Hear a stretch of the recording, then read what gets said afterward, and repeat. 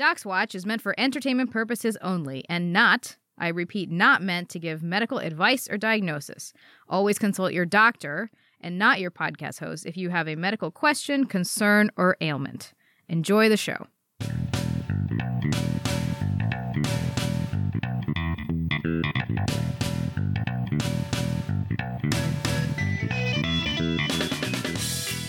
Welcome to Docs Watch, the show where real doctors tell you what's real, what's not, and what's maybe possible in your favorite movies and TV shows. I'm Dr. Jen. And I'm Dr. Deepa. We finally made it to our last Twilight episode in the birth scene we've been wanting to talk about. It's a lot, so let's just get right down to it. In this episode, we'll cover extreme scalpel confidence, placentas and how they don't get enough credit, and how the C-section got its name. Sort of. Enjoy! Okay, Deepa, let's go to rounds. All right, so before we actually go to rounds, I do have an addendum for pre-rounds, which is I have a correction that I would like to make from something I said in a previous episode. I previously accused Cullen, the patriarch of the Cullen clan, of once being a Confederate soldier. It wasn't him, actually. It was Jasper, who's Jasper? Jasper is the curly-haired one, who has a southern nothing to me. He has a southern-ish accent because he's from Texas, but he is the one who was a Confederate soldier, not Carlisle. I don't know where Carlisle, what side he fell on. Is Jasper a Cullen? Yeah, he's part of the Cullens. Yeah. Oh, okay. I mean, they're just all Cullens because they all they made each other. That's yeah. It's not a blood family situation. No. Because they're all from different. Family. Yeah. They're all from different eras. Edward was. He suffered from the Spanish flu. That's why he got turned into a vampire. It was 1918 flu pandemic. Man, who knew that Twilight would hit so close to home? So close to home. Yeah. Anyway, so what are we talking about today?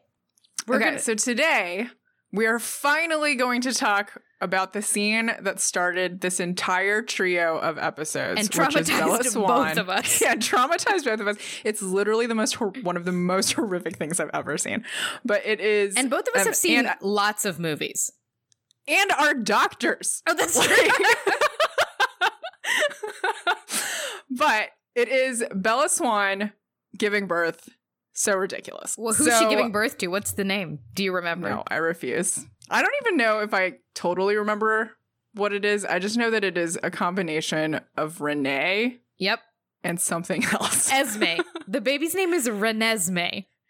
That's I know. Terrible. It's Although okay. I will say, she also said, because I remember when you cut out the birth scene for me to watch so that I didn't have to watch the whole movie, you included the part where they talked about the name. I did. And she also said that if it were a boy, she would name him EJ for Edward Jacob. And I was like, you're going to name your baby after your two boyfriends? And everybody is cool with this? After your husband and the guy that creepily stalks you and forces himself on you on some occasions. And then later... I can't. Imprints. I don't know what that means. Is it any worse than Albus Severus? I mean, I guess it's a little bit worse. At least Albus and Severus are not like Harry Potter's lovers. Yeah, there's that because that's more Albus Severus is a terrible name.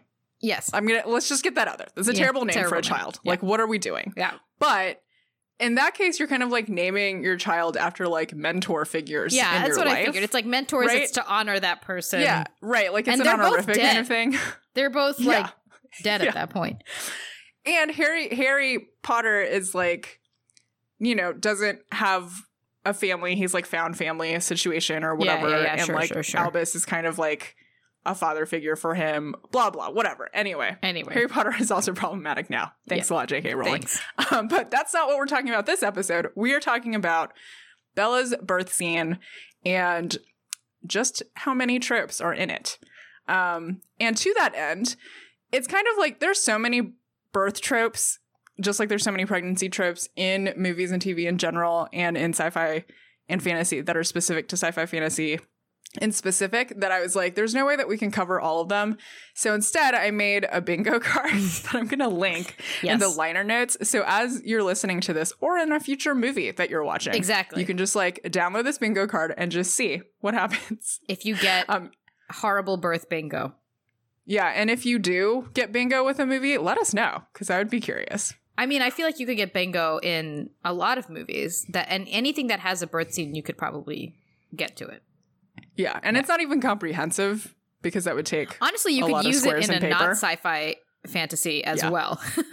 Yeah, the only ones that you wouldn't really get if it's not sci-fi fantasy is like mystical pregnancy. Yeah. And like some specific kind of tropes that are there, but a lot of the tropes are actually pretty universal for just birth in media, I guess. Birth in visual culture. And we have talked a little bit before about like problematic birth scenes in sci-fi fantasy. The most famous and one of the worst ones being Padme Amidala's giving birth to Luke and Leia. Which we talked about in a previous episode. Episode 2. Yeah. Episode 2 of I guess it's episode 2. It's from the first season. But it was one of those things where when I saw it at the time, like in the movie theater, I didn't think anything of it because I was like, I don't know, 9 or something, whenever that movie came out. It's a long time ago. But now when you watch it, you're like... In a galaxy far, far away. There is no way a baby can be born from... 2 babies. 2 babies, that's true. They're 2 babies. There is no way 2 babies are born just in the way that she is laying on the table. There's no way that 2 3-month-old babies came out of Padme Amidala. And the thing about it that's like infuriating about that kind of thing is like these movies aren't made with like 2 people on a set. There's like easily probably like 50 people there. Like, this is not a budget film. And nobody is like, excuse me, this is not going to work. She literally has her legs like shackled in this weird tube. So that we can't get into it because it's just going to be a whole thing. It's too much. But you should go listen to episode 2 because we do talk about that for a little bit. Yeah. But anyway, so we're going to talk about Bella's scene and we're basically just going to jump right into it. I think originally we had played around with the idea of talking about some other birth scenes in various movies, but then we were like, there's a lot to talk about here. So we should just kind of like go through it. And the scene itself covers a good number of them. Oh, so many of them. All right. So leading up to the scene, we talked about Bella's pregnancy and how awful it was in the last episode. Right. And right before this scene happens, I don't remember, as Bella, she is in, at a certain point. So let's talk about the setting first. Yeah, you tell me about this the movie. room. So and the room and stuff. So at some point in the first Breaking Dawn, so Bella gives birth at the very end of Breaking Dawn Part 1. But at a certain point, she's like, they set up this like exam OR-ish looking room in the Cullens like awesome house in, Washington State. And so what we're looking at here, I was actually, the first time I saw it, I was actually pretty impressed. It is probably one of the better like medical suite setups that we've seen. Yes. Because it seems to have like a lot of things that you need. So it has relevant equipment. It does have relevant equipment. So and it is set up a lot like an OB OR, which is a specific type of operating room in a hospital.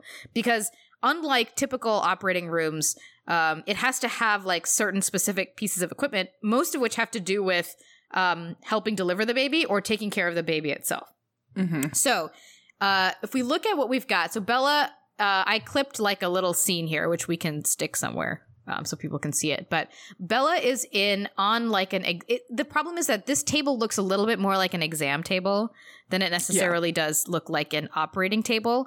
But it looks like a typical OB exam table. It looks like a delivery table, like a delivery. Oh, like in L&D. Table is, table is the wrong word because it is kind of a table because it can lay down flat and stuff. Yeah. But it basically has this, the very bottom of the table kind of drops away so that if you're delivering a baby, there's space for like the doctor to be down there and for like stirrups and stuff. So that you can and then like, so that you can position like the legs and everything in a way that you could like deliver the baby.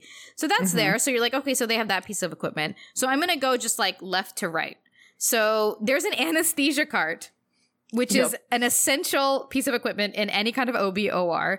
And an anesthesia cart usually has, obviously, the drugs that they use for anesthesia, the gases and that sort of things. It also has like a ventilator. It is a ventilator, and so you can hook up a breathing tube to it and all that kind of stuff. It has a couple of screens that are on. I don't know why they necessarily need to be on all the time. And then it has drawers for like all the other tools and stuff that anesthesiologists need. Airways, syringes, whatever. Then the next thing is something that you've probably seen in not just in operating rooms, but also just on regular hospital floors, which it looks like a code cart is what I would say it looks the most like. And basically it's a cart that has a bunch of drawers, and the drawers are different colors because each of the drawers generally are holding like specific things, like specific medications or equipment, like needles, syringes of certain sizes. Normally, when you see one of these, like in the OR or in a hospital, somebody has put stickers on every single one of these little drawers to tell you exactly what's in it. And the idea is that like if things are going quickly, you just need to know exactly where to go. Like you don't have time to just like be, looking around for like epinephrine if that's what it is you need. Yeah. You don't have time for anything. You just need to know where stuff is. You just need to know where the stuff is. And you also need to know that like when you open a drawer that the only like what is supposed to be in there is the only thing that's in there, so you don't give the wrong thing if you're like in a rush. And this is the you're still checking everything, but it's just like it's an additional safety measure, basically, to have everything arranged in a very specific way that everybody knows already. Exactly. So she's got that thing. It doesn't have a defibrillator on it. That's the only thing that's might be like missing from this whole setup is that there's not a defibrillator. The next thing is the baby warmer, which is the thing that is specific to the OB/OR, which is basically like, we actually call it a like giraffe. Because it's like this tiny little, so it's a little bed, basically, that has 4 plastic walls that you can put up and down on either side. And then there's a heat lamp above it that you can adjust the height of. A heat lamp and a light. Yeah. And so as soon as the baby is born, in the operating room, unlike in like a normal birth that happens, or like a vaginal delivery that happens in a non-operating room sort of situation where like they can deliver the baby and just hand the baby to the mom. If you're in the operating room doing the delivery, usually like you hand the baby to either a pediatrician or a nurse practitioner or somebody like that. And you take the baby over to the warmer to like examine them, stimulate them, whatever it is you need to do. Yeah, we'll talk a little bit about that at the end. Yeah. So that's there. And it is almost set up. It looks like they could probably add some kind of like cover to the little pad that's in it. I will say though, like looking at the room setup, like being that we are pediatricians, the first thing that I looked at was where the baby warmer was. And I was like, that's a terrible place for that baby warmer. Like you need to move that baby warmer out and like just kind of farther away. Yeah. The foot of the bed and away from everything so that like, when the pediatricians or the NPs get the baby, they're not like trying to shoulder their way through a bunch of other people to get to the warmer. Conserve space. And then all the way to the right, there's like some mysterious piece of equipment. I don't know exactly what that last thing is. I'm not sure what it is. It's like, it's a monitor and it has 2 tubes coming out of it. And there's like stuff happening on the monitor, but like nobody is hooked up to a monitor. So I don't know what's happening. There's a part of me that thinks it is some kind of like ventilator of some sort. It looks like a ventilator. Maybe because of the monitoring and stuff that's available on it, but I'm not sure like even what kind. Because like the interface is also different than the ventilators I've seen. So I don't know. They just wanted to put something over there. But overall, I think that the setup that Carlisle has here is pretty good. Sure. The only thing missing... He is a doctor. He is a doctor. The only thing missing is like usually in an OB/OR, there's this like big table of all of these like medieval looking tools to help deliver the baby. Like all the like forceps and the vacuum. They look like giant salad spoons. But none of that is there. So that's the only thing missing. So anyway, so that is our setup in the Cullens home in Forks. I mean, honestly, if I wanted to deliver a baby or I needed to deliver a baby, I would love to do it amongst all of this greenery and trees. Yeah, it would be difficult to do surgery in that setting. Maybe. Like you're just too distracted, like a deer there's no goes by. Overhead light. Oh, that's true. Yeah, there is no overhead light. I don't know. We can't see it. Maybe it's out of frame. You just have to hope that natural lighting is enough, I guess. I guess.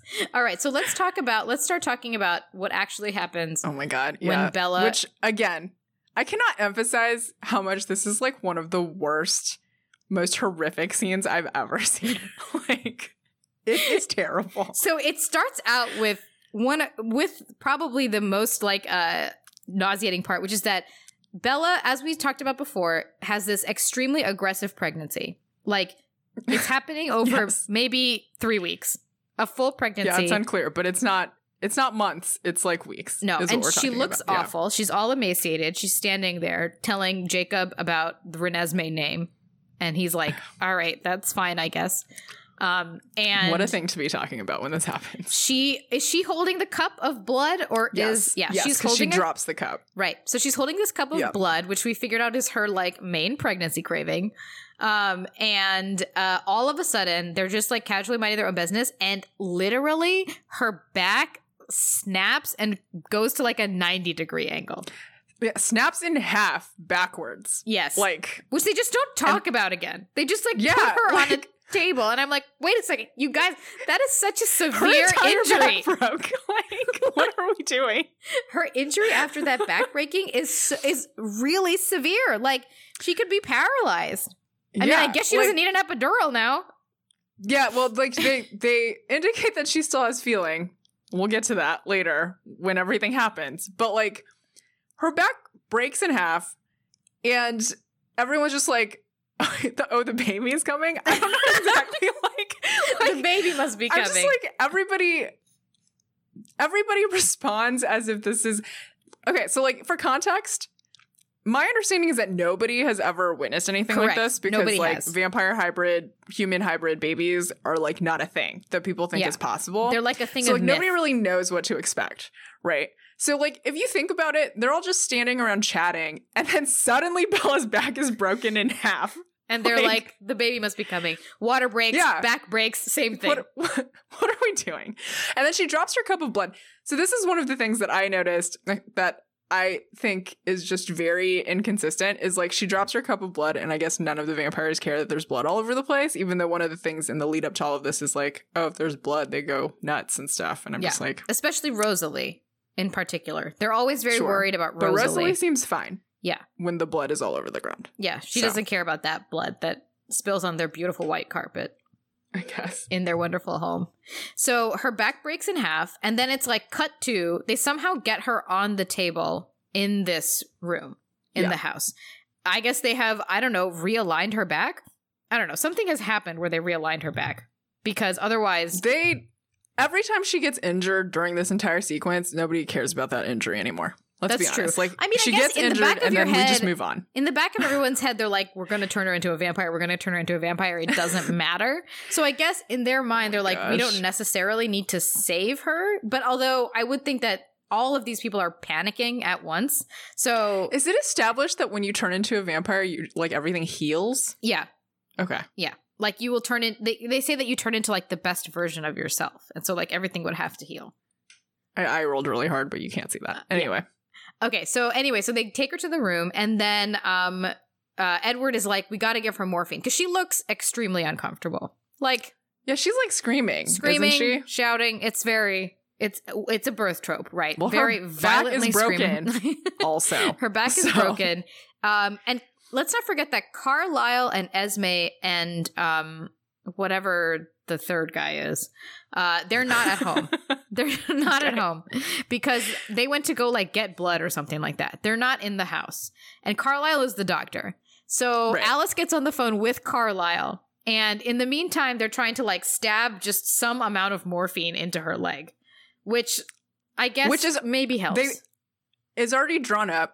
And it's on a table. So literally they're like, she needs morphine. And they grab this syringe that is already filled and just stab it into her leg. I guess Carlisle was like, just in case something happens, here's one single syringe of morphine.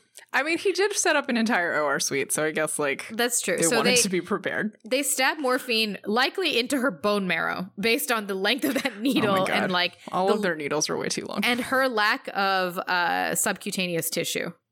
She is very thin. So, also, and it's given like how huge thin big she needle. is already, I'm surprised that like she didn't already have lines.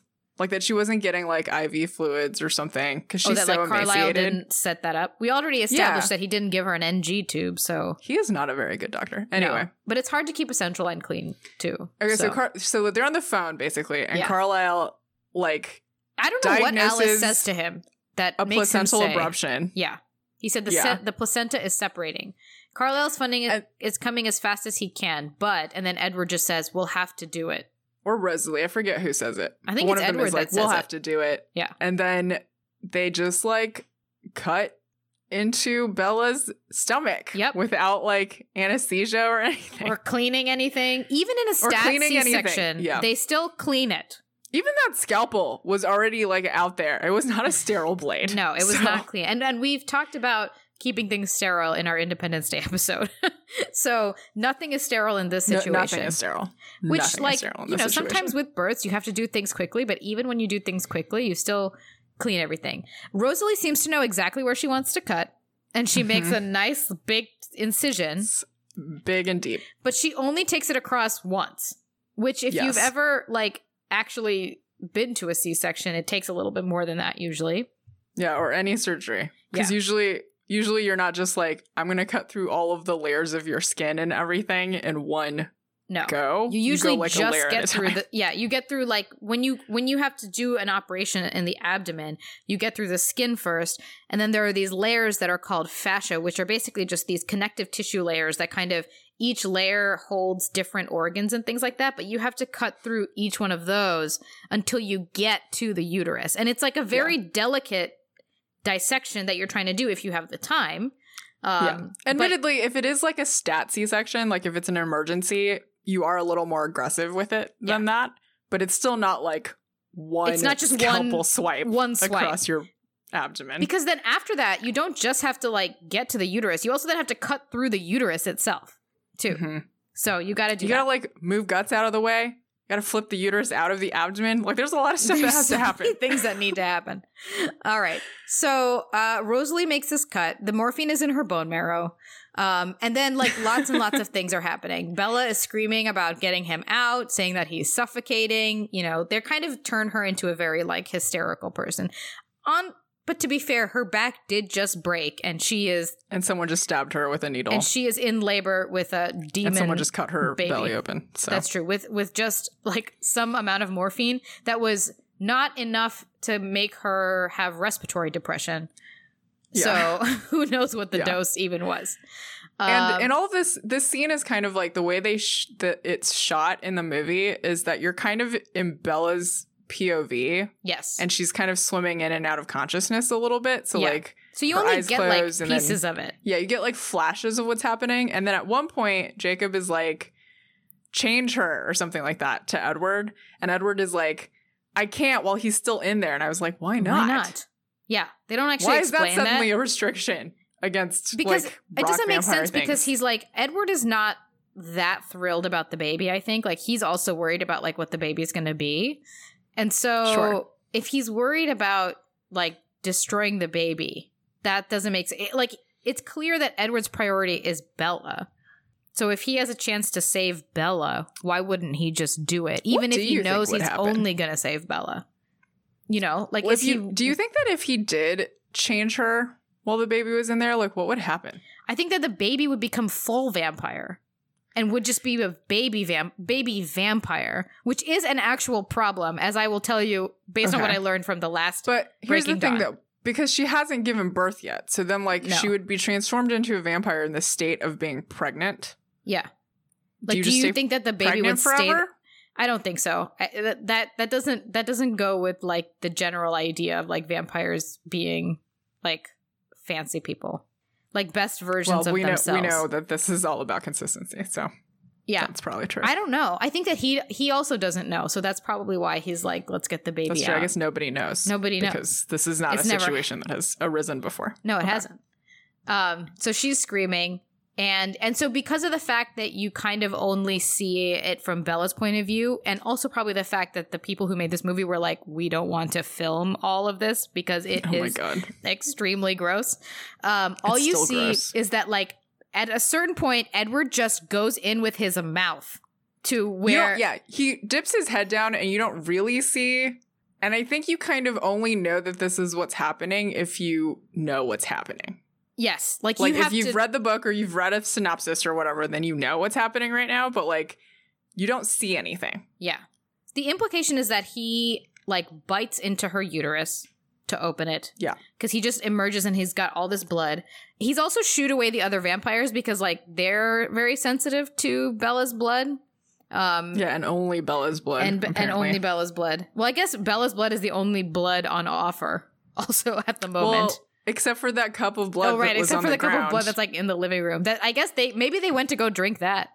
That's possible.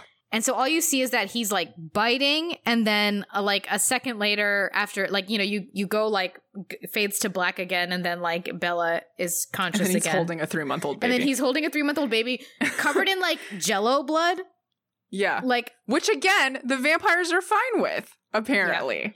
Because he's literally like, Rosalie, and she's like, I'm fine. And it's like, how is Rosalie suddenly fine? You were so worried after she just made like a tiny incision with the scalpel. Well, we established it's not a tiny incision. I guess it was a huge incision with the scalpel. But there was only a little bit of blood on that scalpel. And all of a sudden you're like, oh my gosh, this is too much blood. But also, blood Jello on this baby is fine. Apparently. Also, this baby, which I think is like, it's a real human baby, looks like the baby was born with like ski goggles on that they like took off right before, because the baby has like this weird like gooey jelly blood all over him, except for right around the eyes. Yep. Like eyes and nose are just like totally clean. And he's like so confused. Here she is. And he like holds her up and puts her, at least they put her in like a blue towel. Yeah, that's true. Like the at one. Least there's that. At least there's a blue sterile towel. Given how good their setup was, this just went to shit like immediately. This whole sequence. It just goes to show you, no matter how ready you are for something, when it's actually happening. That's true. And Carlisle's not there. So they like kind of get the baby out of there, and then they turn to Bella, who is just literally dying.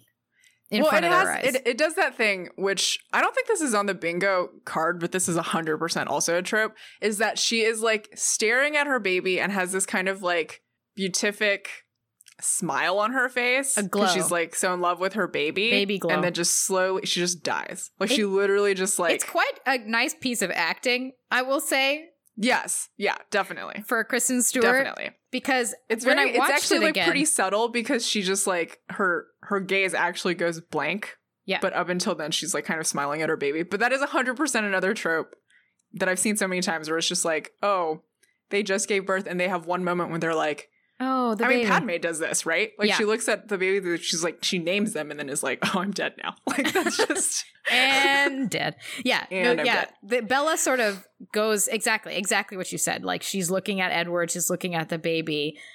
And the thing is, like, Jacob, the people left in the room at this point, Edward has given Rosalie the baby and taken the baby to the living room or something like that. I don't know. Mm-hmm. By the fire. Which, like, there's a couple of steps that you usually do to a newborn baby, which, fine. Maybe she's doing them out there. And then so that's Jacob true. And Edward are the only ones left in there. And, like, Jacob just goes to Bella, stay focused, keep your heart beating. I was like, that's a lot of pressure. Yeah, seriously. She can't just like think her heart into beating more. So, because what's happening to her probably is that she's having a hemorrhage. Like the reason that her entire abdomen is open. Her abdomen is still open. Nobody's trying to close it up. So there's lots of places where she could be bleeding from. Her uterus just got torn open by some teeth. By teeth. So it's going to be that's not going to be easy to put back together also. Yeah. Yeah.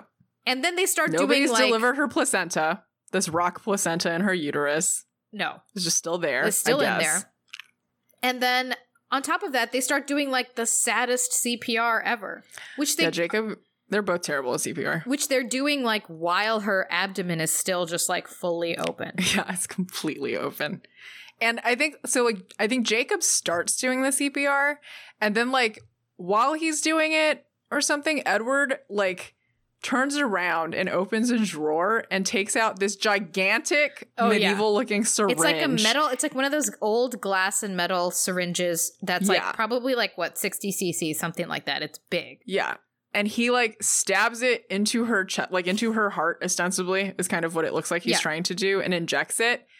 And 100% given the length of that needle that just went straight through Bella Swan and the bed probably, and just like squirted it all onto the ground. He just went, like, and then Jacob is the like, what is that? And Edward is like, my venom. And I was like, why do you have a syringe full of your venom just like ready to go?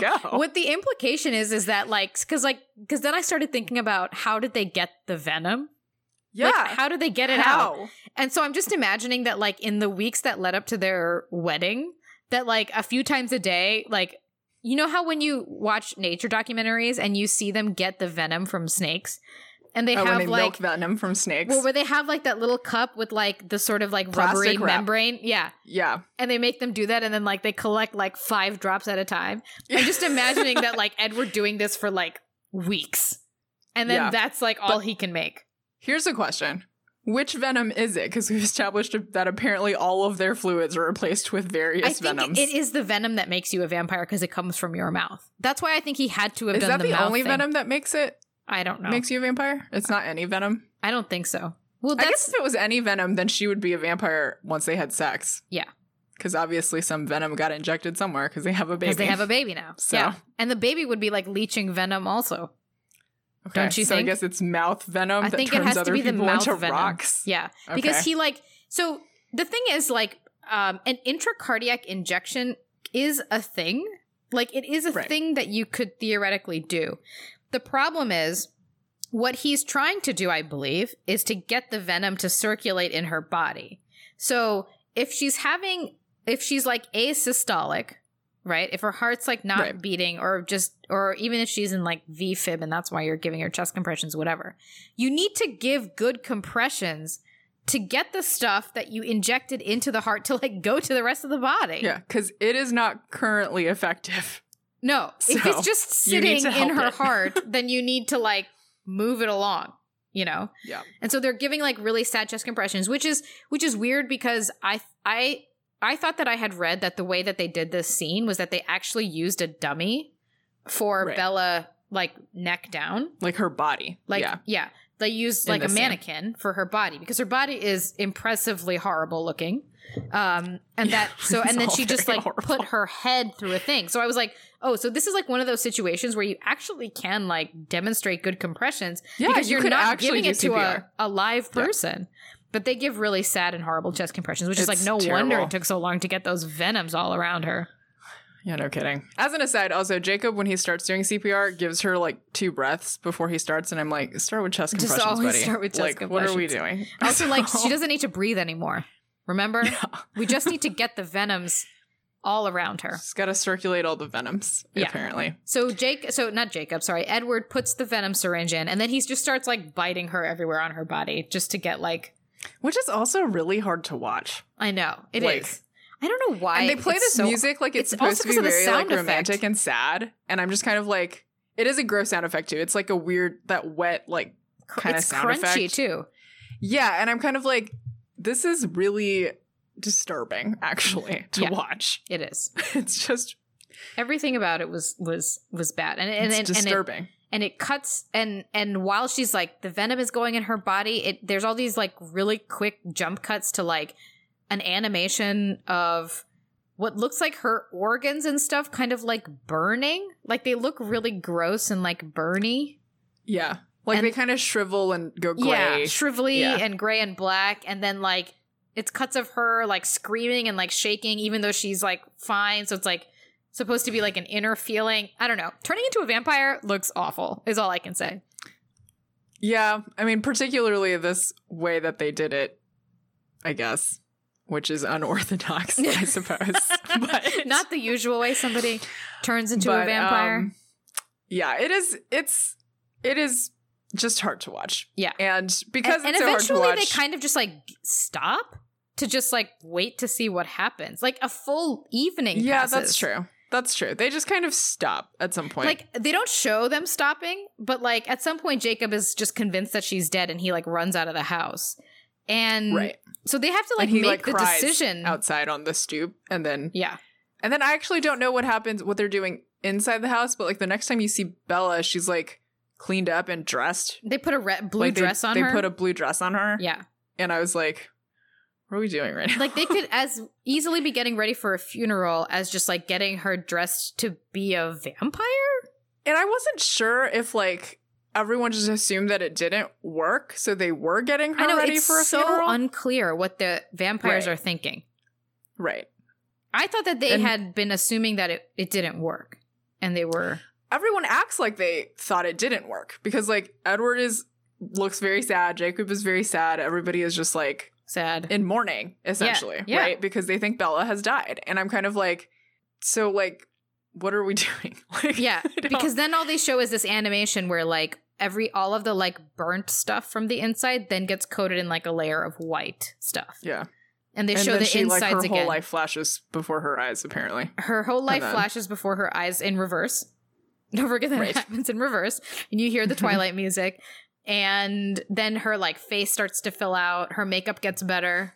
Like she gets her chest puffs up. Her chest suddenly very puffs abruptly. Up. I was like, I know your chest isn't crushed from those compressions that they were doing because those were inadequate. So I don't know why your chest has to puff up again. And you don't need to breathe because you're a rock now. Exactly. So what are we doing? But again? Like her arms fill out, her legs fill out, everything fills out, and then she opens her eyes and they're red because she's a new vampire. She's a vampire now. And then it ends. And by vampire you mean rock. Cut to black. So like.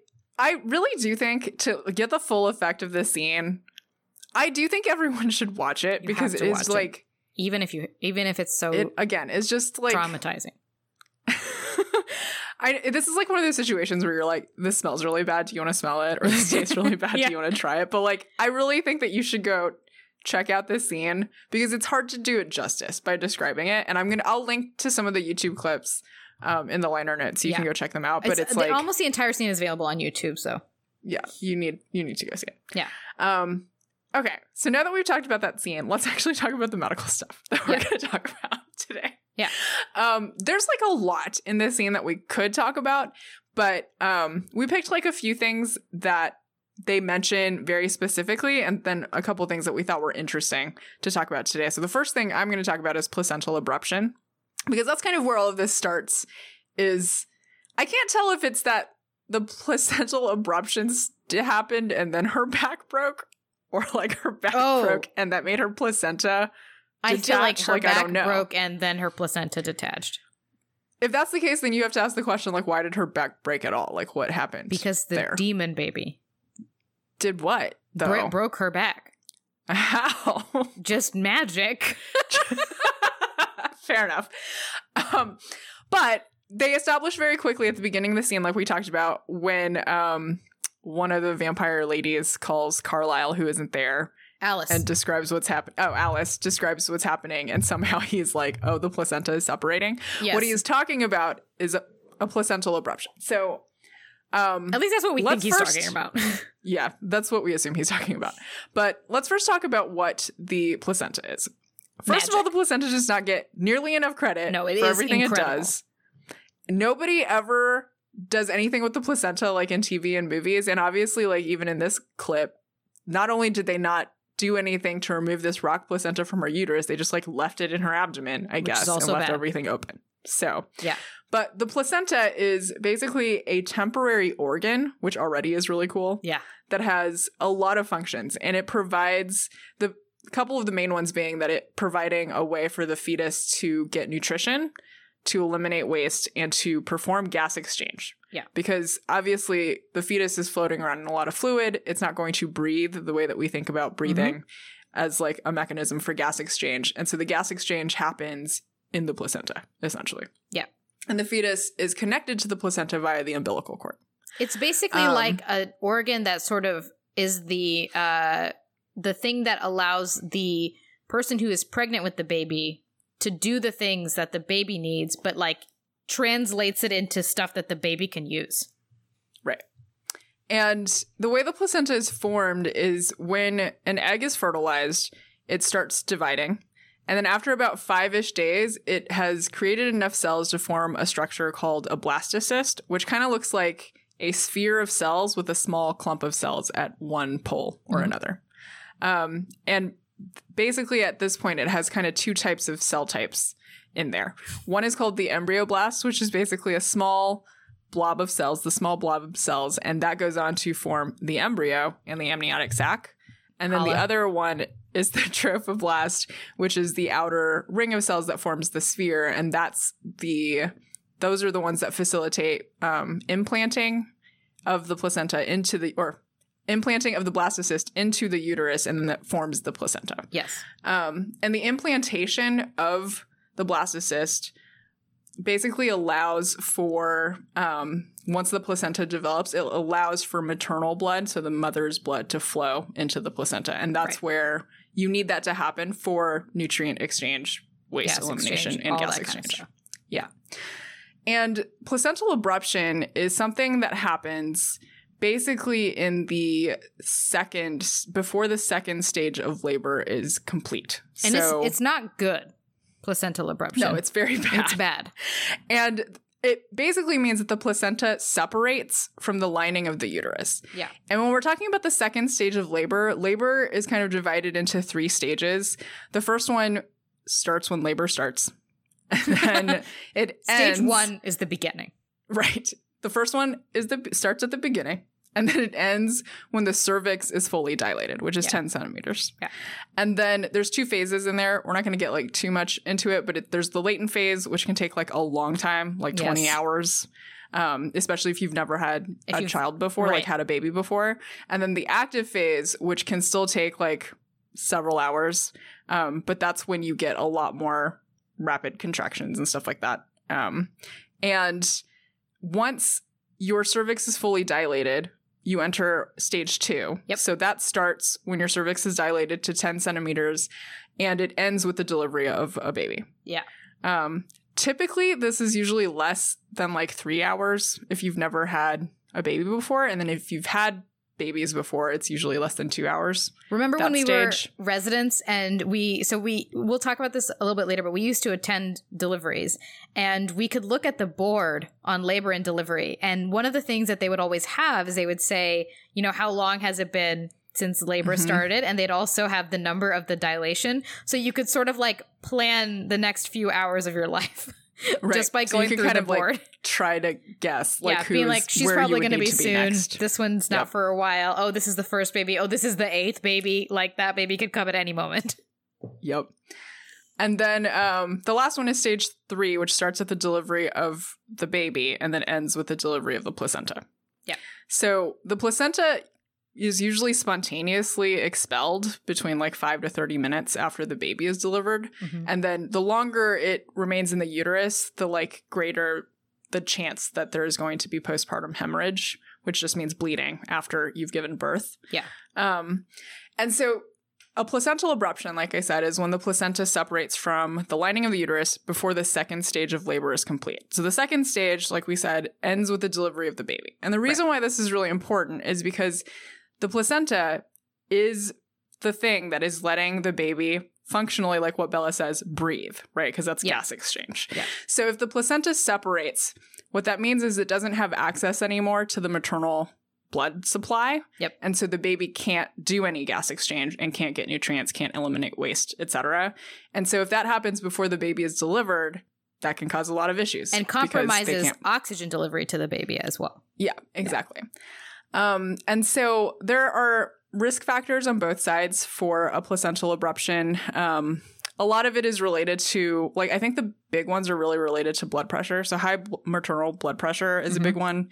Smoking or cocaine use during pregnancy, both of which also affect blood pressure. Yeah. And then previous placental abruptions and increased maternal age, which in OB-GYN is greater than 35, increases your risk of placental abruption. And then the pregnancy itself can have certain risk factors that make it more likely too, if you are having more than one baby, so twins, triplets, etc. If there is something called polyhydramnios, which just means there's too much fluid or excessive fluid in the amniotic sac. Something called sudden uterine decompression, which is kind of related to the polyhydramnios because it basically just means if the amniotic fluid volume decreases suddenly, then the loss of volume can cause the placenta to detach because of just the change in pressure, essentially. The mechanics of it all. Yeah, the mechanics of it. And then trauma to the abdomen and things like that. Yeah. I think the idea is that like you said before, you have to grow the placenta Right. So it needs to create itself. So anything that can compromise the way that blood vessels grow is going to compromise the way that the placenta grows and is attached to the uterus. So just like smoking is bad for your regular, just like smoking is bad for your regular arteries, it's also bad for this. High blood pressure also impacts the way that your regular arteries grow and react. So also will do this. And there's other things that, like, if you've had previous C-sections, stuff like that, where you have other, like, mechanical things that might make it so that the placenta isn't, like, perfectly attached, then you're basically at risk of having an abruption. Yeah. And if you do have an abruption, there's ways that we, like, clinically describe them. So, like, there's different ways the placenta can separate, right? So those are kind of called either complete, which is self-explanatory, partial or marginal, which just means like a portion of it detaches, or central, which is where the detachment doesn't happen at the edges, but more like right in the middle. It's contained within, the placenta, essentially. Ideally, is kind of like a big disc that's probably when attached to the uterus. It kind of looks like a jellyfish, like a flat jellyfish. Yeah, and it's like about the size of like your hand, maybe? I don't know. It's a little bit bigger than that. A little bigger. It's maybe like 2 hands. It's like a dinner plate. Also, our hands are small, so it's kind of like a dinner plate is good. Yeah, it's not like a giant one in a fancy restaurant, but like a standard dinner plate size. You're modifying the size again. Anyway, it's like a plate, and so like if it separates right in the middle, then it's like it's the central part of it. So you have a central abruption. Right.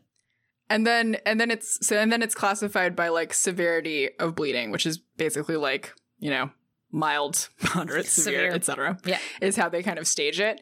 And the issue is that if the bleeding is severe, this is an emergency, right? Because like the oxygen supply to the fetus is compromised, and the mother is bleeding somewhere. Like both of those things are bad. Everybody is in a bad spot, right? So like you have bleeding, you have the possibility of like the baby not having any oxygen, and you have the risk of both mother and baby dying in this situation. The problem is that it's also like, it's kind of like definitive diagnosis happens after you examine the placenta, like once it has been delivered. Yeah. So up until that point, it's basically a clinical evaluation. So in the second half of pregnancy, if a pregnant woman shows up and she is bleeding, this is something you think about. It's not the only cause of vaginal bleeding, but it's definitely one of the things that would be on your list that you would want to like evaluate for. And that mostly means like, is her blood pressure low? Is her heart rate high? Like, is she showing signs that she has blood loss somewhere? And then you do the things that you would normally do anyway when a pregnant woman presents for evaluation, which is you assess her, and then you also assess the fetus and see how they're doing. And so you're looking for signs of like fetal distress. Are they showing like elevated heart rate or low heart rate, which something that's very concerning. Bad. Yep. And then like sometimes the uterus might be really hard and painful on exam, but like you can use an ultrasound. People talk about using the ultrasound too, but the issue with that is like if the bleeding is fresh, then that blood actually looks very similar to the placenta around it, so it's hard to tell on ultrasound. So what they say is if you do see it, then it's there. But if you don't see it, that doesn't mean that it's not happening. Yeah. It might still be there.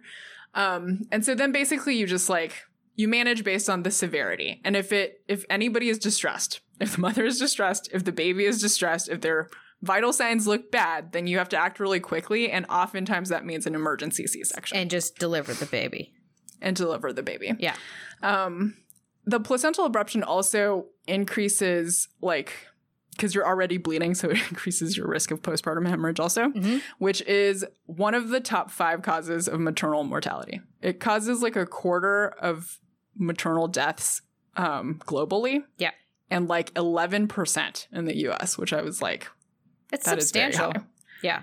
And so postpartum hemorrhage means, as you might imagine, excessive bleeding during intrapartum, which is during birth, or postpartum, which is after birth, period. Yeah.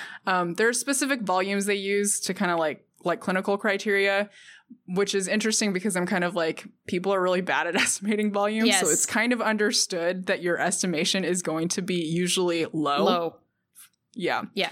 And postpartum hemorrhage, when that happens, there's this mnemonic that you use, and that it's the 4 T's. So it's the common causes and things that you think about are tone, trauma, tissue, and thrombin.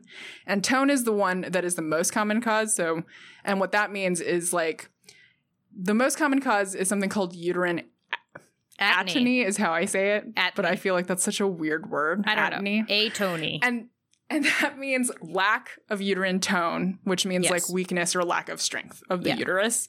And this can happen with like general anesthesia. It can happen if you've been in labor for like a long time. And it can happen if you have chorioamnionitis, which is basically an infection during this like birthing process, such that the infection is like in the amniotic fluid and stuff like that. Yeah. And the idea is that like after you've delivered the baby and hopefully delivered the placenta, like the uterus needs to contract back down. Right. One of the coolest things about the placenta is like the interface that it has with the uterus. It's extremely vascular. Like it's a lot of like blood, like these little like lakes and things almost. It's not necessarily like your traditional just like capillaries, but it's like this very vascular but very people like, talk blood. about it as like fingers almost because it just looks like because you're talking about like villi, so like finger-like projections, and there's like blood all up in between them, and there's like blood vessels, and that's how the like that's how the gas and the nutrients and all that stuff, that's how it gets exchanged. So it's like super duper lots of blood there, and that's why when you have an abruption, like you can have just all this blood exposed. Like there's this huge layer of blood that can just be exposed, and that's why you bleed a lot. But the same thing. So if your uterus doesn't like contract back down, after you deliver the baby, then like those spots can still bleed. Yeah, because they're still just open now. Yeah. Especially if your placenta, like, because the expectation is that, like, your placenta is going to be delivered very quickly after the baby is delivered. Yeah. And that during that process, your uterus is contracting back down. Yeah. And that kind of happens almost simultaneously because as the placenta is then delivered, that means that it is detached from the wall and your uterus is contracting so that the muscles in the uterine wall can close off all of those like little finger-like projections and whatever blood vessels are left. And I mean, it's honestly a miracle. It's incredible. It is ridiculous that any of us are alive. Anyway, so like the main recommendations for preventing this is like active management of the third stage of labor, which, if you will recall, like ends with the delivery of the placenta. Right? So which like, was very frequently for me the medical student's job. Yeah. Yes. The OBGYN intern got to, or the OBGYN resident got to deliver the baby. Yep. And the medical student, I mean, was there for the placenta. I thought it was kind of cool as a medical student, honestly. It's pretty something neat to do. But basically what you do is you administer oxytocin because that makes the uterus contract. Yep. You can do what's called a uterine massage, which is literally, or a fundal massage, and that literally just means that you like put your hand on the woman's belly. This. Yeah. Yeah, and you just kind of like push down on the uterus because you can feel where the uterus is, and you're just kind of like kind of encouraging it to usually contract, it's basically. Like it's usually like an OB nurse that does that part of it. They just like massage.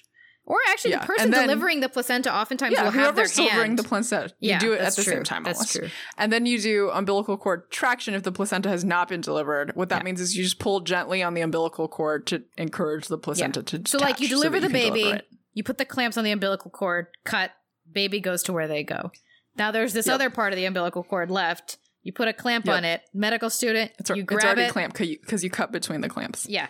So you got that clamp, grab it between your fingers, and then just gently, but while massaging the uterus. While massaging, just let it kind of, and most of the time you can feel it like separating, you know? Yeah. You don't want to pull like too hard and also then like rip that cord because then that's bad. That's not good.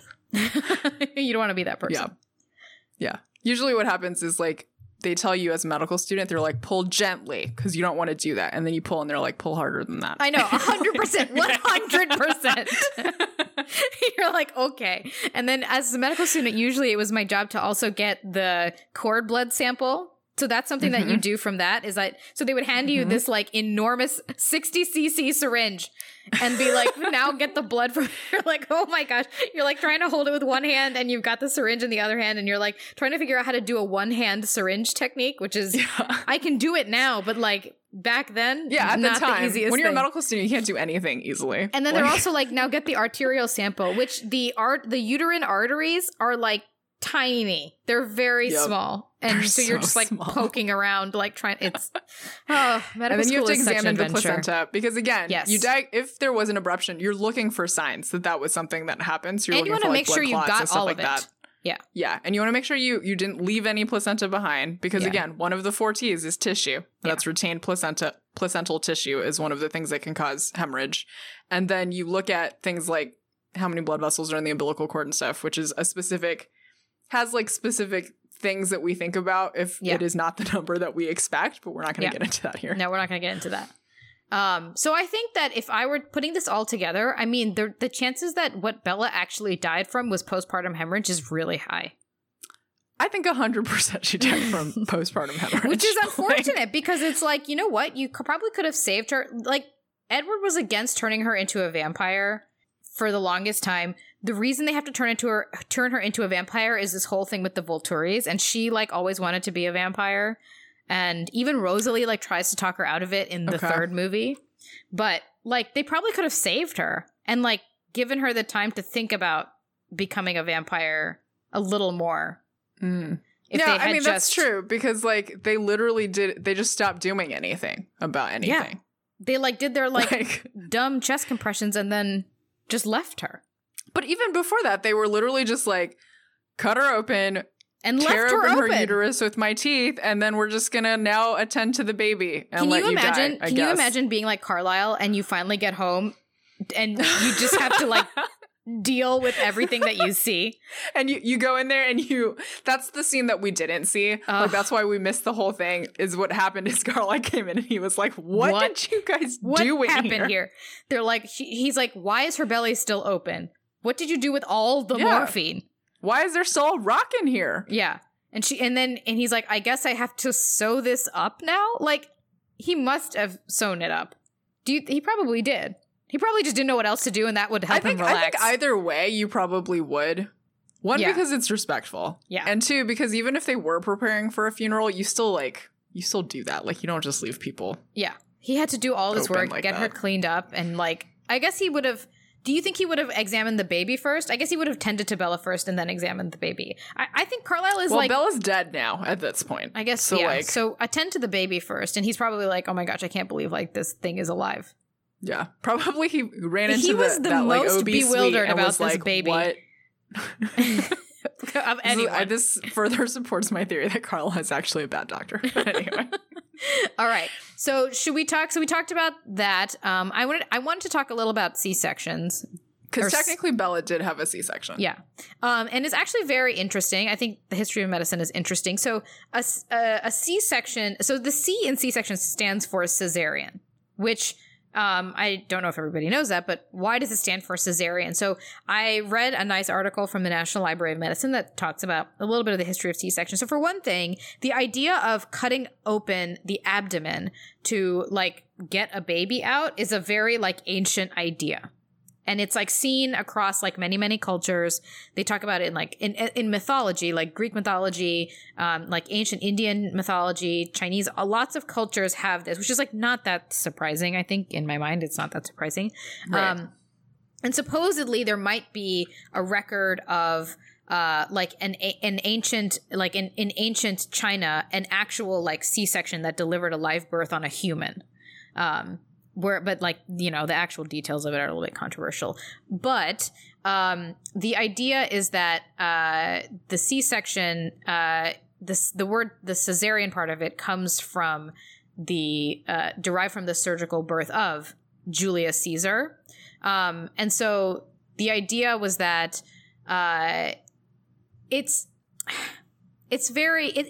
like a little bit wishy-washy when you like kind of read it. So the idea was that the only time that you were like performing these was when you were like basically sure that the mother was going to die and you were just trying to like save the baby, you know? Like now we do C-sections because it is helpful when you have certain like pregnancy, specifically like pregnancy related complications that can go away if you just end the pregnancy, which is delivering the baby.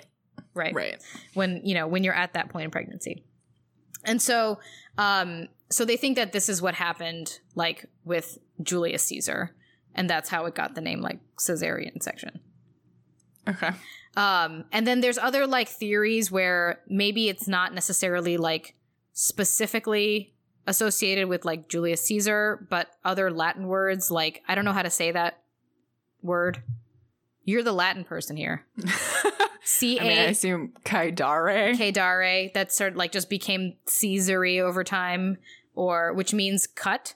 And then caesones, sure. Which is like babies who were born by Latin operations. Is phonetic, so it's just...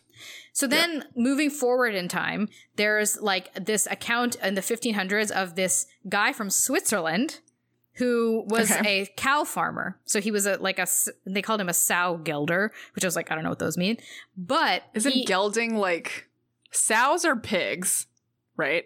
Oh yeah, sows are pigs. And gelding is like isn't that when you remove testicles? I don't know. I didn't look it up. Isn't a gelding like a castrated animal? I don't know. You're saying a lot of words at me that I don't know. I'm gonna look that up while you talk about this. So anyway, so he is supposedly this guy Jacob Neuffer supposedly did this to his wife. So his wife was in labor for many days, and despite the help of 13 midwives, she was unable to deliver the baby. And so her husband eventually got permission from like local authorities to attempt to do this. And supposedly she lived and the baby lived, and she gave birth to like more children, like 5 in total. And supposedly the baby that was born by the C-section lived to be like 70 years old. So the story wasn't recorded until like 82 years later. So they're like question its authenticity. Sure. But the idea is not that crazy that like people who regularly did operations and stuff on animals would be the ones who would even try to attempt this. You know, that makes sense because you would have probably done a similar process on a farm animal, right? Like you have a similar like uterus, like babies are in there, like all of that kind of stuff, and like the idea of just like understanding anatomy and techniques and like all that kind of stuff. So maybe the 1500s was another one. Okay, gelding, what is a gelding? According to the Oxford Dictionary, I just think the wording of this is hilarious. I'm just going to read it to you. A castrated animal, especially a male horse. And I was like, especially? Like, it's just an interesting word choice right there. Yes. Anyway. All right. So then what happens next? So fast forward to the 1600s. This is when so basically what happens is like most of baby delivering is done by midwives for like most of human history. Yes. Then in like 1600s, 1700s, 1800s, and then especially the 19th and 20th centuries, sort of, when medicine starts to become a profession, all these sorts of things, like more and more like men start taking it over, and it becomes like you start having obstetricians doing stuff rather than midwives. And so they start like, developing instruments like forceps and stuff like that to sort of like deliver babies that maybe in other situations would not have like survived birth. And so they start taking like more professional control. And then over the next like 300 years or so, you can see the like increasing role of the like professional medical doctor and a more diminishing role of the midwife. Although, of course, like we still use midwives a lot. Then in the 18th and 19th centuries, that was when like surgeons, anatomists became like really, really like people started examining bodies for real and like creating like textbooks and stuff of anatomy, developing surgical techniques. And because of that, you started having like, so even though people were like cutting open uteruses to deliver babies, people were starting to like develop it as an actual like surgical technique. Yeah. The development of those techniques is really horrible. It is. Because it was also like they used enslaved women and cut them open without anesthesia and stuff to learn about a lot of this. Yes. Yeah.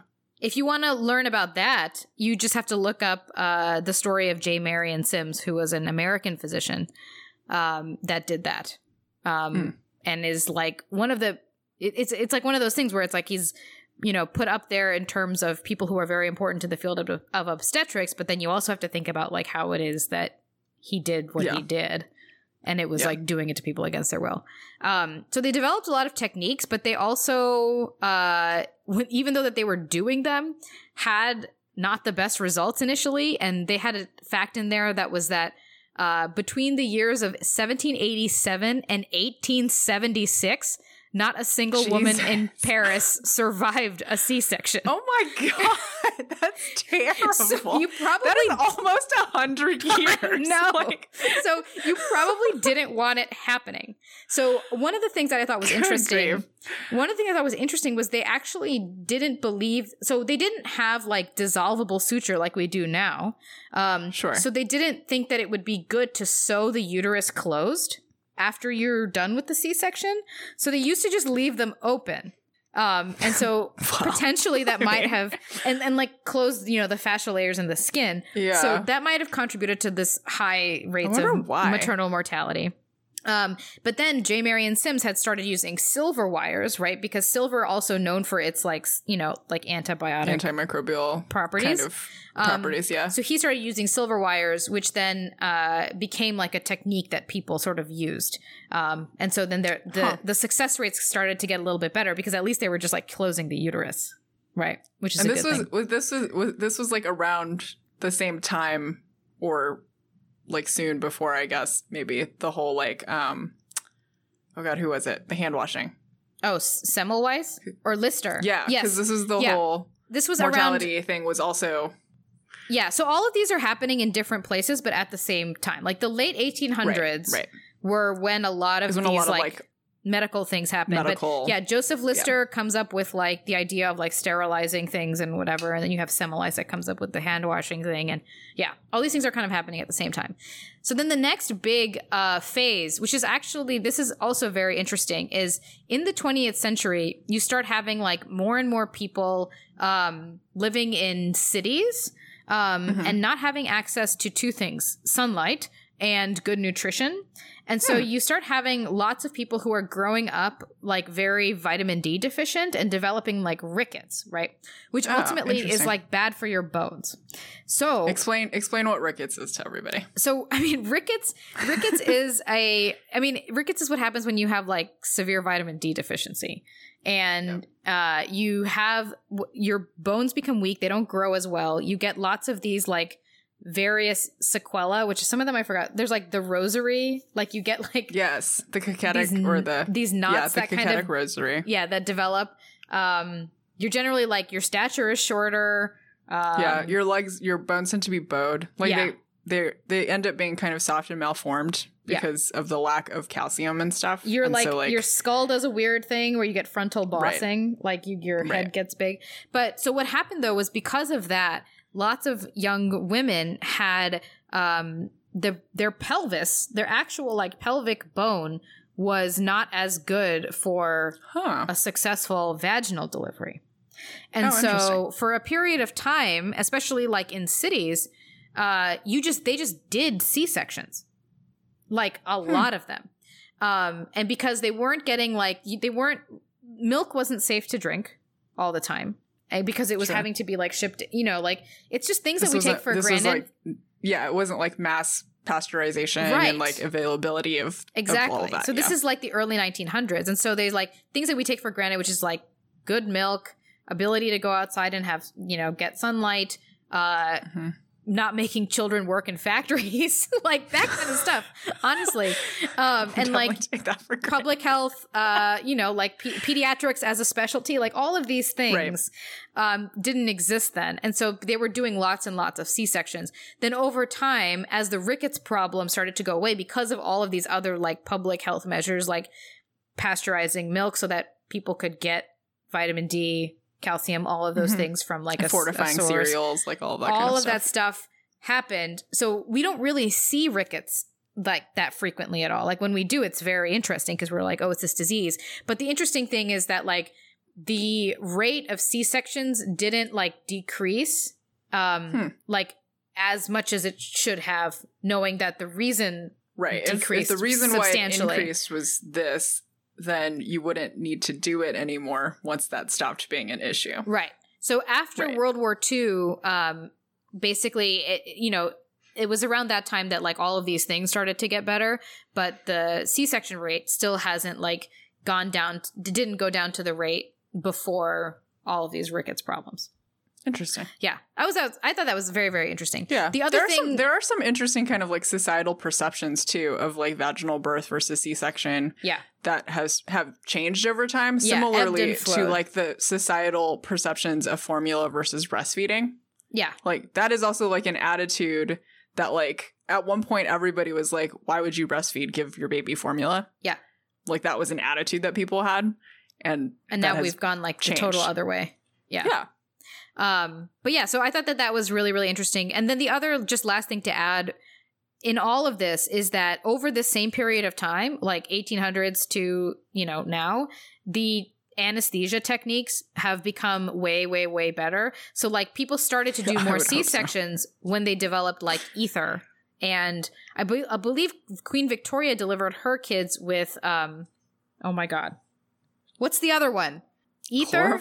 Chloroform. Yeah, she used chloroform. I was like, chloramphenicol? I was like, no, that's not it. That's not the right word. Chloroform. So like ether, chloroform, and then now people can get epidurals. They don't even have to get general anesthesia to do a C-section. So like our abilities to do them safely have become much, much, much better compared to, whenever. But all of these things sort of go together. One would hope. In terms of like what the history of like C-sections. But it's interesting because it's a very old surgical thing. Yeah, that is way older than I thought. And it makes sense, right? Because it's like just a thing that happens to, because being pregnant is not a disease, right? We like to think of medicine as like treating disease, but being pregnant is just a normal part of life. But we have a lot of medical ways to manage it. So it's not totally crazy that somebody was like, what if I just... Yeah, exactly. It's like, it's not totally crazy to be like, what if we just cut it open?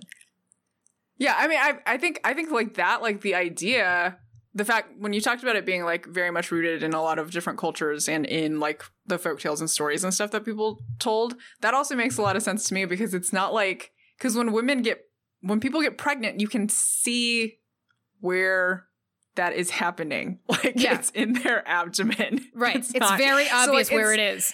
It's reasonable that at some point would be like, there's a baby in there. So like it's in there. Ostensibly, we know how it comes I out. Needed to cut through there would be a baby. Like that's where it would be. Like, where the baby is.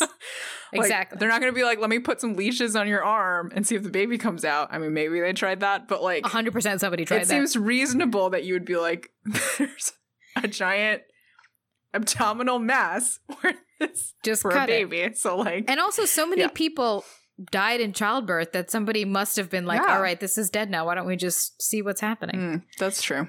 Anyways, so we will put a link to this article from the National Library of Medicine that goes through all of this.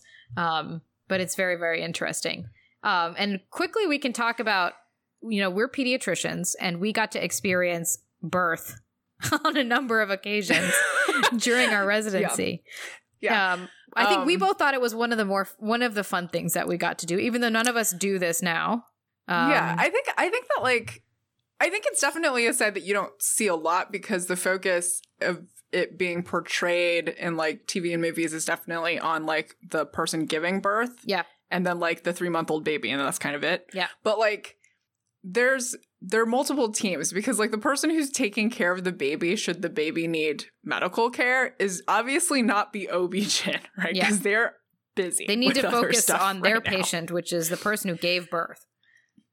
Yeah. And so like part of pediatrics training is we all go through newborn nursery, which is basically like low risk normal pregnancy deliveries. Yeah. And what you would expect like normal healthy babies.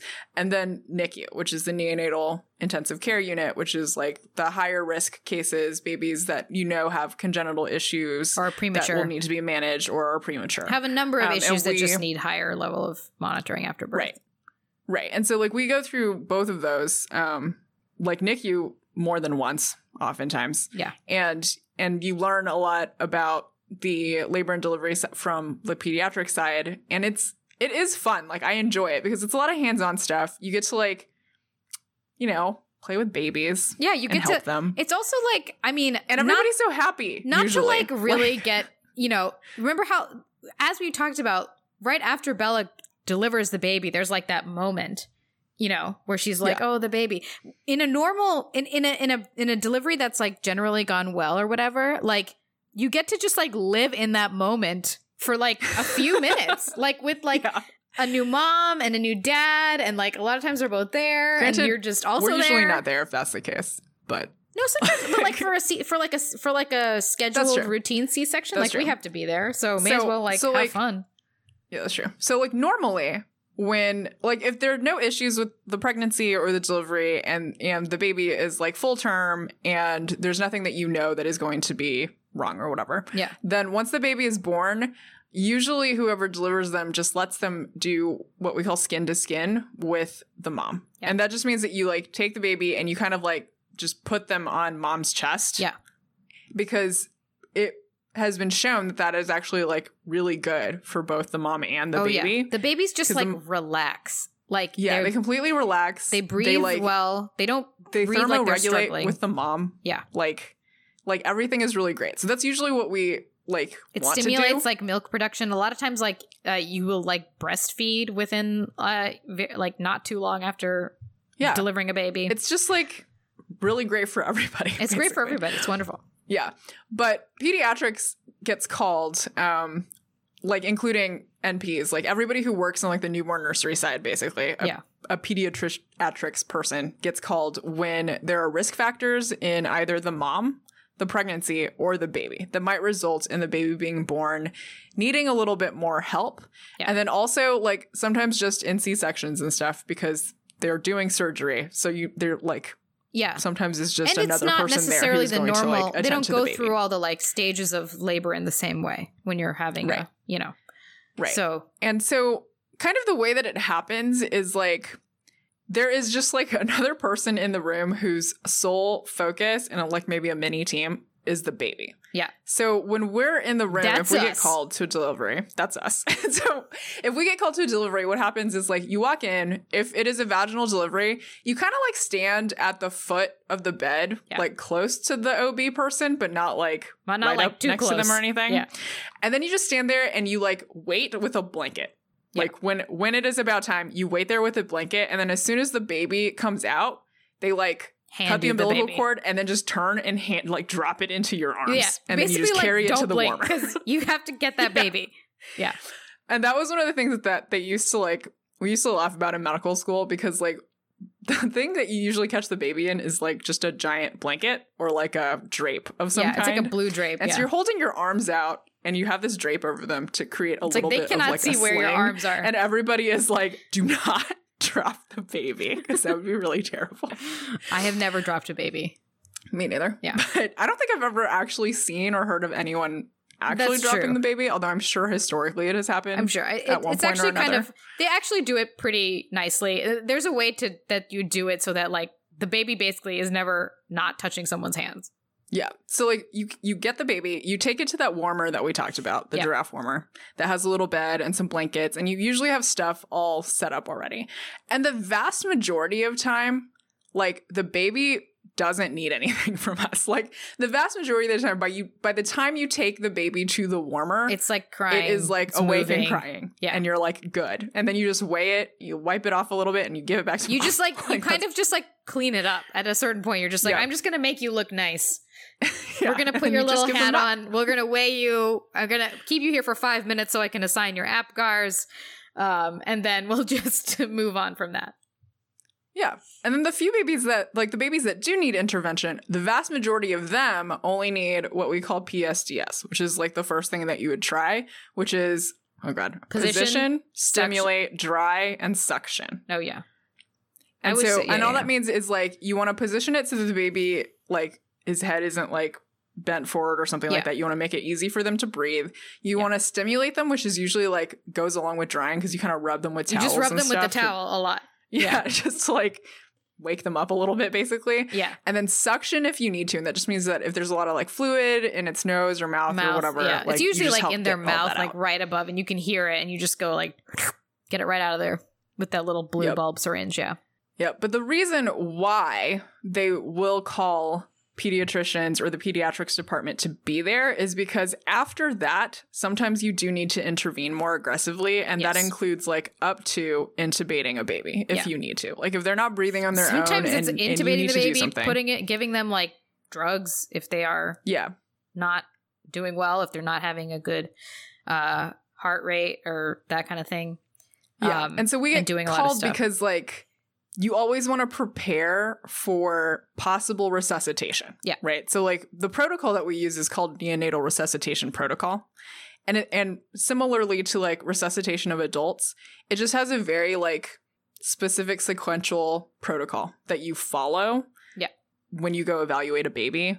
And there's a very clear plan of action anytime you go, and you just prepare. Like you have everything ready, even though you know that most of the time you won't use any of it. Yeah. And that's like what you have for. You have all of your intubating materials ready to go if you need it. Yep. We all have walkie-talkies. So that if we needed to call for help, like if we need the NICU fellow or if we need another NP or something like that, if the baby's really sick and needs like IVs or something, we usually put them right in the umbilical cord, basically, where that was, because it's like an easy... Because it's still fresh. It's still fresh and open, and you can just put it in there. So they might need to put lines in there if you need to give like medications or anything like that. And usually if all that's happening, you have like a team with you, like a respiratory therapist. Right. And you have another nurse to help you. Once it looks like it's going to go that way, you call everybody. You call everybody. Because you're resuscitating. Yeah, you're like, I need more help people. than, yeah. And then usually if that's happening, you don't get afforded the opportunity to do like the skin to skin and stuff like that. You just want to stabilize the baby so you can get them up to the NICU and continue whatever it is you're doing. Yeah. And then the other part that you will hear people talk about is APGAR scores. Yep. Which basically, so the APGAR score is basically just an evaluation tool that we use to assess how newborn babies are doing. Yeah. It really assesses the transition. Guides management. Yeah. Yeah. It assesses the transition from intrauterine environment to extrauterine environment. Yeah. And you do this evaluation at least twice. So like at 1 minute and 5 minutes, you do an APGAR score, and the trend also tells you something, right? So like if it starts off not being great for whatever reason, but then immediately goes to normal, you're kind of like, okay. That's reassuring. Yeah. Like the trajectory is good. And then if the APGAR score at 5 minutes is still not great, then you repeat it every 5 minutes for up to like 20 minutes based on the NRP guidelines. And if you're worried about anything, you're just like, you know what, we're going to go to the ICU because we just we got to see what's happening to you because something is not right. Exactly. Yeah. And when I was like, I wrote down, so like the APGAR score is based on, you look at the baby's color, you look at their heart rate, you look at their, it's called reflex or irritability, but it's just like how responsive they are to you and like annoyed that you're like messing with them. And then you look at their muscle tone and how they're breathing. Yeah. And when there was a part of me that was like, does APGAR stand for something? It does not. No. It's Virginia Apgar's name. It was created by Virginia Apgar. Yeah. That is why it is called that. Yeah. But so when I was looking at the criteria, I was like, but some people will still capitalize it like it's an acronym in the medical record. And you're like, no, it's someone's name. I think it's almost always all capitalized. Like I think that I had to have a third APGAR. Like me. When I was born. When you were born? Yeah. You personally? Yeah, me personally. I think I had a third APGAR. Not just like for fun, you did third APGARs. Like the 1 minute APGAR was not that good. And so then I had to have a 5 and then I had to have a 10. So. Oh. Yeah. I think I only had 2. Most babies, how many? Like so you can 8, get up 9. to 10 points in an APGAR. How many times do you think you've given out of 10? 0. 0? I think I gave out like 2 10s. In my entire residency. Maybe I gave out like 1 10. And we used to go to a lot of deliveries. I feel like I almost always gave like probably 100, something like that. And we don't even do this anymore. That was just during residency. And I did med school in Parkland. Yeah. Like, or at UT Southwestern. So I worked in Parkland for like OB-GYN and stuff. And so I've been to a lot of deliveries. Like, so like, I think I've given it out twice. It's always the hand. It's always the color. It's the very tips of the fingers are always a little blue. Yep. You know, they're never pink. Yep. Anyway. They never come out and they're just like completely pink. That's just, I'd maybe given like, I think at most 2, but honestly, like probably 0. Like 1 or 0 10s. I think it's always like 8 and 9. 8 and 9. 8 and 9. 9 and 9. I give out some 9 and 9s. Yeah. I don't know. Maybe I'm too easy. I'm too easy of a grader. I'm like, you did such a good job, baby. You're doing great. You graded APGARs on a curve. On a curve. Depending on the day. Be like, you did better than all the other babies today. You get a 9 and a 10. I'm always like, how annoyed do you look with me right now? Not annoyed enough. I'm not taking off some points. Taking off a point. All right. So I think we've finally come to the end of our Twilight, what do we want to call it? Adventure? Saga. Journey saga? I mean, it's a saga. Our Twilight saga? Oh, goodness. Yeah. Our personal Twilight finally sagas. talked about... I will say that at the end of the saga, I've still not seen or read any of the things. I know. I have now seen all of them just because I felt like I needed to. Oh my gosh. Okay. But we can go to the Resident Lounge. Okay.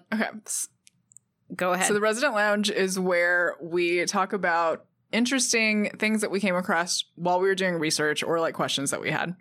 And I know you have something really interesting and I just have a question, so I'm going to go first. Okay. My question is, if the concern that they had, well, one, if their only pregnant person that they were attending to has like this high risk unknown pregnancy situation, like that everybody is concerned about, why would Carlisle go out and go get blood? Why wouldn't somebody else go and have the doctor stay there? It doesn't make any sense. That doesn't make any sense, one. And then two, if the concern is also that, like, vampires can't be around blood, although we're very selective, apparently, about what blood it is that affects them, why wouldn't they just hire a human doctor and pay him a lot of money because the Cullens are super rich? That part I get, because in the sense that to anybody. That part doesn't make sense, because they have done a pretty good job of hiding the fact that they're vampires from people, that I feel like they could also do it in their own home.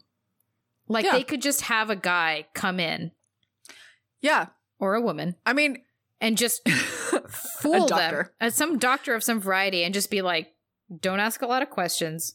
We're going to give you a lot of money. We just need your help delivering this baby. Whatever it is. Right. And like, yeah, like you need to potentially explain some of the parameters and like, don't let this baby bite you, I guess. But like, it's like you could do it. There are especially plans that you could have in place. If that person is also an assistant to Carlisle, because it does not make sense for Carlisle to need to leave the house. I think part of it is that they go out to hunt also because there's this whole werewolf thing where, like, after the baby is born, like, Jacob, like, the werewolf vampire fight is like paused right now because Jacob is like protecting Bella, and that's the only reason the werewolves are not like going after the Cullens. But and so they're like, oh, Esme, Carlisle, and whatever Kellen Lutz's vampire character name is, they go out to hunt because like they haven't eaten in a while and they're like a little bit weak, and they're like, we need to get strong for the werewolves. But Carlisle is the patriarch of this family. But at the same time, like, he doesn't need to leave the house to do that. Yeah, like, he doesn't need to leave. Yeah. There's so many other vampires that could go out and hunt. And, like, get stuff for him. Like, pick him something up. I think, like, if we've gotten to the point where someone is ripping over someone's uterus with their teeth, like, you did not have enough plans in place for how concerned you were about this pregnancy. Exactly, like, yeah. No, it should not have gotten to that point. 100% Carlisle should have stayed. Yeah. That doesn't make any sense to me. Maybe Bella wouldn't have died. There's a lot of stuff about these movies that don't make sense to me, but whatever. Maybe Bella wouldn't have died. So the thing that I found that was actually quite interesting. Yeah, this is way more interesting. We don't have a ton of time, so I'm just going to give you the like TLDR version of it. In the course of reading about the history of C-sections, I learned about a person by the name of James Miranda Stewart Barry, who was a physician in the British Army during colonial times, so in like the 1800s, who performed the first like successful C-section by a British person, basically, while in South Africa. All right, great. This person was a physician in the British Army for a long time, was in various parts of the, British Empire, South Africa, Jamaica, Malta, whatever, was like pretty well regarded. Was known also not just for like being able to do C-sections, but not only did them for like the British, like the colonizers that were in the place wherever he was stationed, but also for like the people who were colonized. And so like performed C-sections on like South African women or Jamaican women or whatever. And also was part of like the movement towards like better sanitation and all that stuff. So had some like public health stuff that he instituted wherever he went. And basically served in the British Army until they like made him leave to be like, you are old, you need to retire. So not because he did anything bad or anything like that, but just because they were like, it's time. Like, it is time. So this person retires in London and then dies from dysentery in 1865. Okay? Which is like What a classic 1800s death, dysentery. So then there's this controversy that comes out after this person dies, which is that there's a woman who works for, like, they call her a charwoman, which I would just assume that this person, like, burns bodies. I don't know exactly what charwoman does. Lays out dead people. I like that you just make guesses. I don't know. Charwoman. I feel like there's only so many things that could be. So she, a woman employed to clean houses or offices. Then why is she anyway? All right. So she was supposed to get, like, she was not being paid for her services. And so she basically goes to, like, this person who was Barry's physician and says, hey, your patient is a woman. And, like, the physician is like, I don't think so. It's like, I've known this person for, like, so long. It's a man. And she's like, no, I have the proof. And was like, and she's like, unless you want me to tell everybody, like, you have to pay me. And then he was like, well, I'm not going to do that. And so then she, like, went to the press. That's and so then poorly thought out plan. Yeah. So she, like, told everybody, and the situation, like, it became public and all this sort of stuff. And so then, like, historians. Why would she try to blackmail his doctor? She just needed somebody to pay her. Yeah, but it's just a terrible plan. Anyway. I don't know. So anyway, so she tries to do this. And then basically now historians have, because of this whole controversy, historians have, like, gone through to look through, like, letters that people that knew Dr. Barry, like, had around that time, and, like, tried to look at, like, his own, like, public record of, like, going to medical school and stuff like that.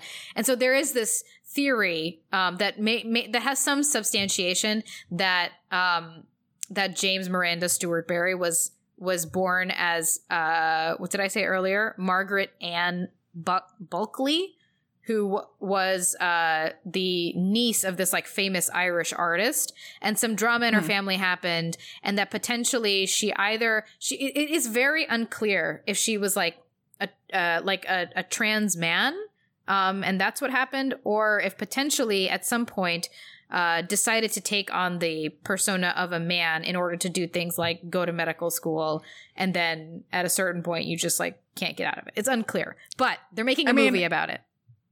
It's a long time to commit. I'm definitely gonna see that movie, but I think honestly the most likely explanation is that he was a trans man.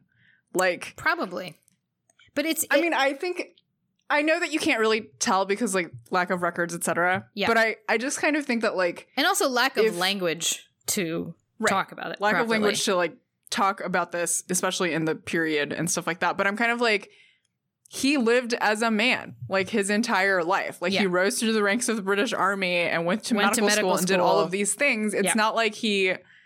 Like, I think it would take, honestly, like, more mental gymnastics for people to be like, oh no, it was a woman who just wanted to pretend to be a man here and there. Like, that doesn't make any sense. It makes way more sense that he is a trans man, and so he was just living his life. Like, I don't know. As he wanted to. That's my opinion. Yeah. Yeah. We'll see.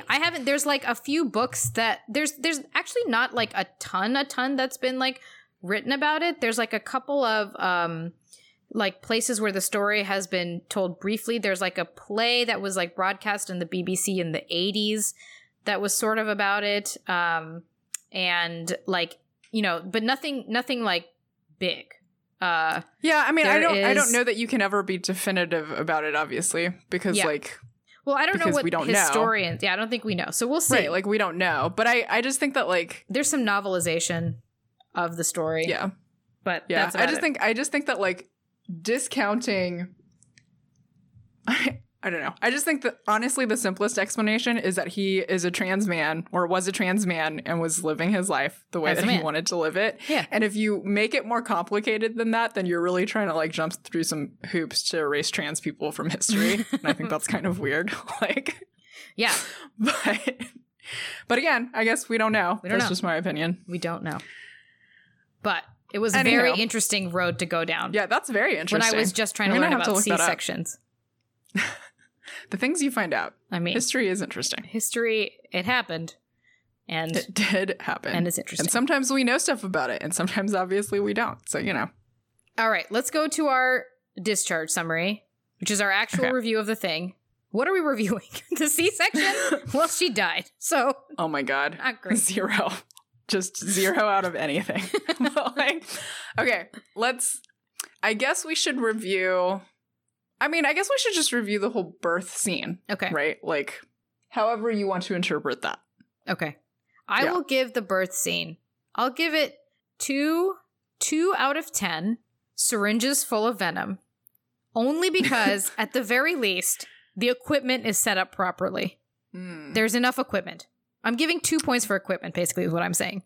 Yeah, 2 points for equipment is a lot. The rest of it is bad. But, your tools, if you're doing a surgery, your tools are important. And at least they're there. I would have given 1 more point if they were used appropriately. Okay. See, because my reason for my points that I'm going to give is the same, but I give far fewer points for equipment. That's fine. I am going to give them half a point out of 10 extremely aggressive scalpel incisions for the fact that they had a whole OB suite. But I'm only giving them half a point for that because I'm kind of like, sure, you bought the equipment and you have it kind of all set up, although like apparently nobody uses it for anything. They don't have like the other part of it that you need, which is people, right? They don't have appropriate people. They're missing the most important equipment, which is people. Like, it's just, you can have like, they have an anesthesia machine, which is great because this is like a surgical suite. But no anesthesiologist. Like, no anesthesiologist. No way to give her anything besides a pre-prepared syringe of morphine. Like, who knows how much morphine was in there? Nobody knows. It looked like a lot. And so, like, sure. Anybody can buy medical equipment. Like, that's you need true. People to actually be there. And the Cullens are very wealthy, so. To do the things. So they get half a point because they bought medical equipment, and they lose all of the points because that could have gone so much better, and it did not have to be like that at all. That's true. That's true. Fair. All right. I'll give you that. Well, thank you for joining us on this nearly 5 hours worth of Twilight on our personal Twilight saga that we have gone through. Thanks for listening. And we'll see you next time. You stole my line. I stole it. Thanks for listening to DocsWatch. You can subscribe to our medical ramblings on Apple Podcasts, Spotify, or wherever you get your podcasts. Find us on Twitter at DocsWatchPod or visit us at DocsWatchPod.com.